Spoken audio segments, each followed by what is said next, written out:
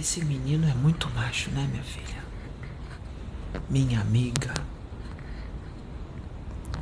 Mas sabe como é, né? Ele se dispôs a trabalhar para a espiritualidade. E não é só espírito masculino que ele vai incorporar. É espírito feminino também.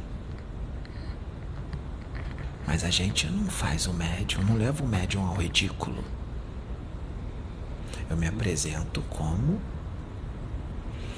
Maria Padilha das Almas. Muito prazer a todos. Eu vim aqui para falar um pouco do trabalho das guardiãs, das pombagiras, entidades muito incompreendidas, até mesmo por muitos irmãos da Umbanda e do Candomblé. Então vamos explicar?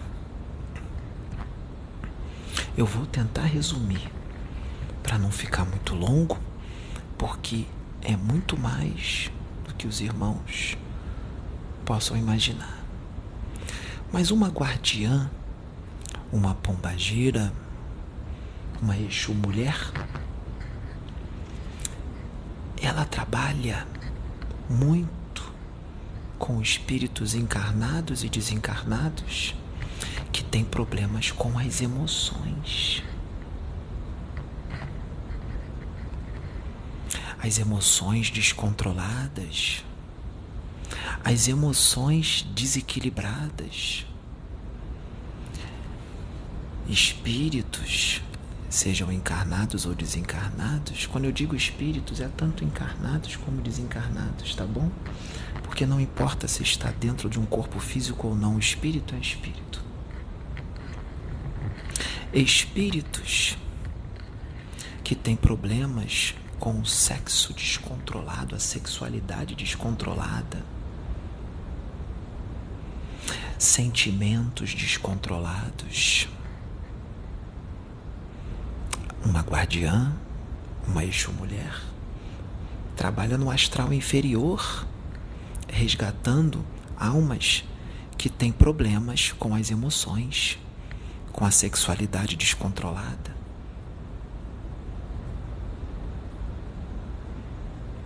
Guardiã, pombagira, também controla as emoções de pessoas de todos os âmbitos, muito mais do que os meus irmãos possam imaginar. Eu vou dar exemplos.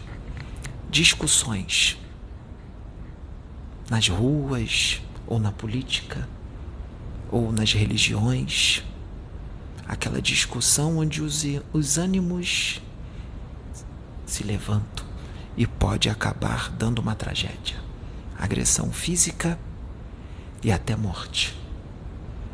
Se não for pombagira, muitas desgraças já poderiam ter acontecido.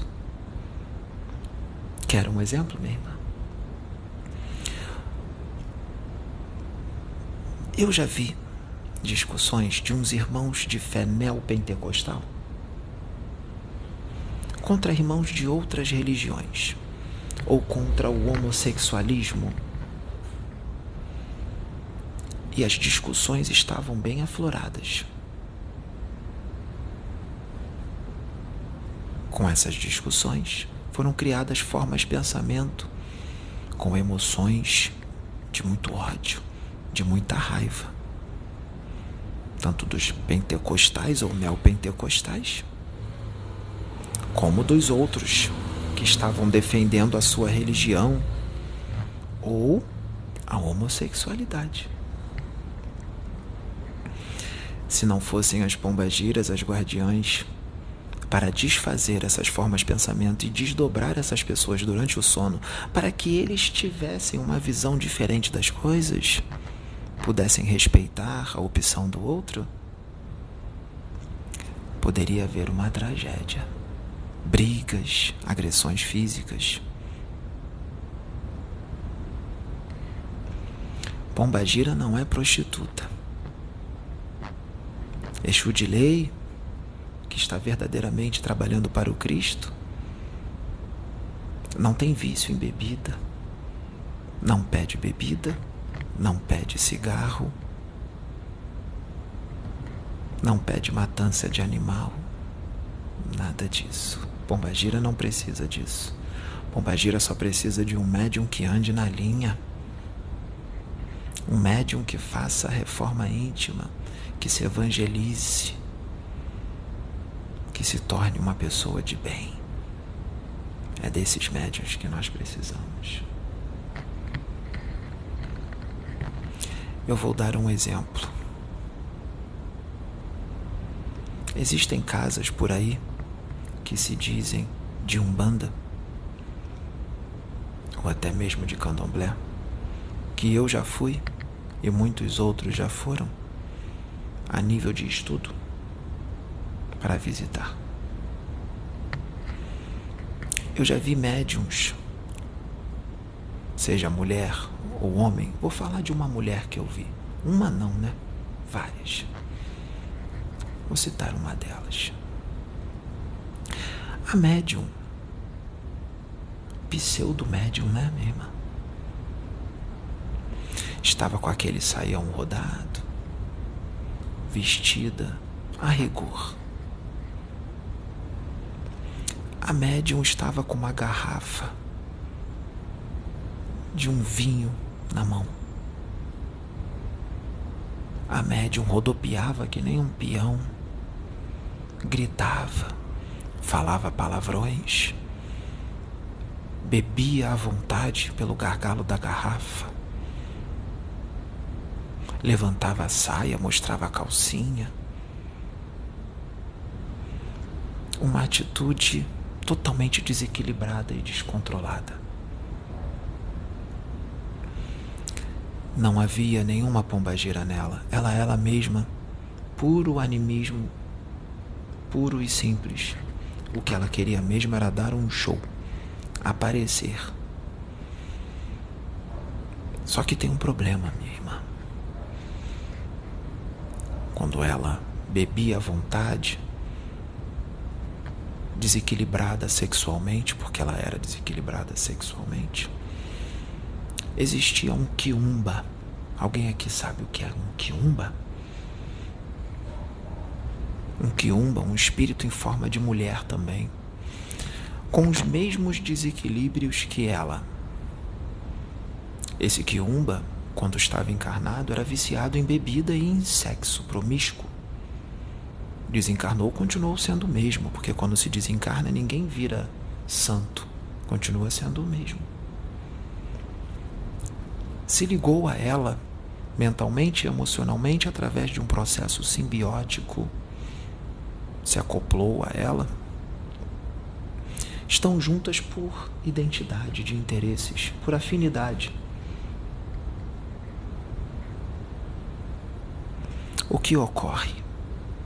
Esse espírito, esse quiumba, é um espírito desequilibrado.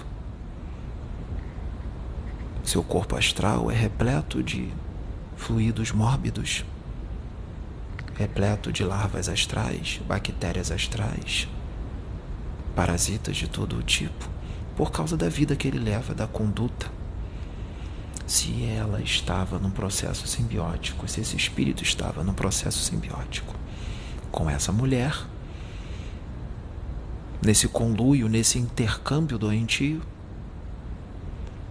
não só os pensamentos e as emoções desse espírito se misturam aos da mulher, como também as larvas astrais, os parasitas, as bactérias astrais perniciosas que estão agregadas ao perispírito deste espírito, eram transferidos para a mulher encarnada.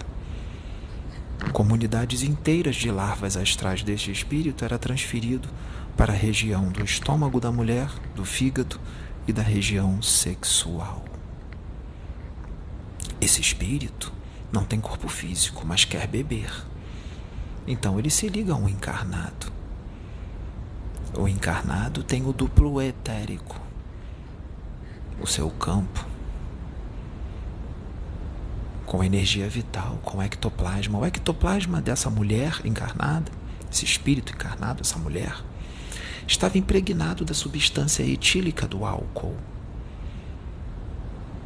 Esse espírito cravava as unhas no pescoço dela e sugava da boca dela a substância etílica, e sugando ectoplasma dela, a energia vital carregada da substância etílica. O espírito também ficou embriagado. As duas precisavam de ajuda. O espírito estava mais embriagado do que ela. E aí vocês me perguntam, por que você, Maria Padilha das Almas, não retirou o espírito dessa mulher? Não a separou desse processo pernicioso de simbiose? Não adianta. Nós poderíamos tirar esse espírito da mulher, mas quando ela fosse dormir e desdobrasse, ela ia se encontrar de novo com esse espírito pela afinidade e identidade de interesses. O que precisa para esse espírito não se ligar mais a ela? É necessário que essa pessoa, essa mulher, mude a forma de pensar, de agir, de sentir, erradique esse vício, se equilibre, erradique o vício da bebida, erradique a sexualidade descontrolada. É necessário que ela faça a reforma necessária, senão não temos muito o que fazer. A atitude dela nesse terreiro era vergonhosa. Até mesmo os quiumbas ou os boêmios do astral não agem da forma que ela estava agindo. Era vergonhoso. Pombagira não é isso. Guardiã não é isso. Exu de verdade, seja mulher ou homem, Exu é educado. Exu é cheio de compostura. Exu estuda. Exu tem cultura. Exu tem postura. Exu mantém o equilíbrio.